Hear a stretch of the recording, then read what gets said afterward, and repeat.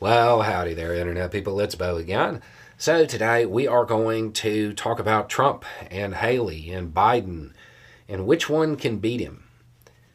Because a question has come in over and over again since the New Hampshire primary results.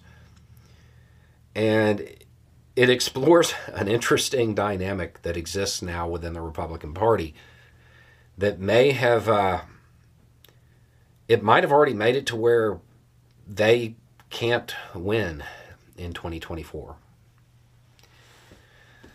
Okay, so before we get into this, I do want to say this very clearly. It is way too early to make any prediction or set anything in stone. A whole lot of stuff can change. It is way too early. But given the fact that this is the most common question that came in, we'll talk about it with that caveat. And the question is, which one is better? Who is it better for Biden to run against? Would it be better for Biden if Trump or Haley won? Right now, I don't think it matters. I do not think it matters. So what we saw was that the independents and the centrists, they don't want Trump. Big surprise. He can't win the general without them. He has to get them, and I have no idea how he would make a pitch to try to get them. So it doesn't seem likely that he would win a general election because he can't just win with the Republican base, and it doesn't even look like he has all that. So that would be good for Biden. Then you have Haley. Haley can get the independents and the centrists. So it would seem like she would be the harder candidate for Biden to go up against. But if she wins the primary, especially if Trump is removed from the primary due to legal proceedings or something like that, somebody in Trump's base, somebody in the MAGA crowd, they're going to see the opportunity to make a bunch of money doing the same thing they did for Trump, under Trump. Conspiracy theories.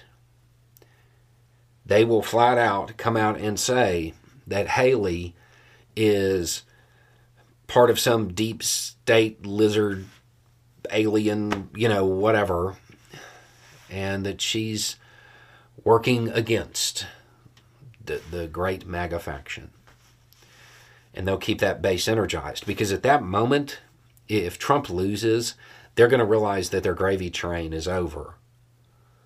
So they're going to try to find a new villain.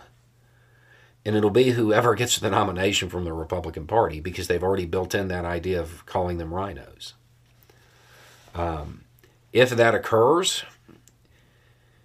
Haley may get the centrist and independent vote, large portions of it, but she's not going to get the MAGA vote.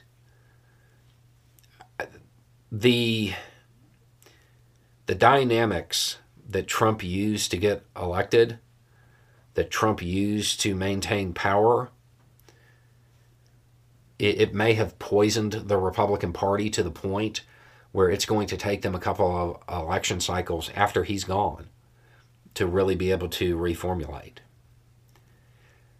The amount of damage Trump did to the Republican Party, it hasn't even been calculated yet. Instinct would say that Haley would be the tougher candidate for Biden to go up against. But given the dynamics that Trump put into play when it comes to embracing wild conspiracy theories and all or nothing attitudes like you see in the House, I don't necessarily know that that's true because she may lose the far-right faction of the Republican Party, of the Republican base. They may not vote for her. They may just not show up. So I don't have a whole lot of faith in either one actually getting anywhere. But to repeat, it is way too early to set any of that in stone. Everything has to stay as it is 4 months for that to play out that way. And we have no indication that it will. Anyway, it's just a thought. Y'all have a good day.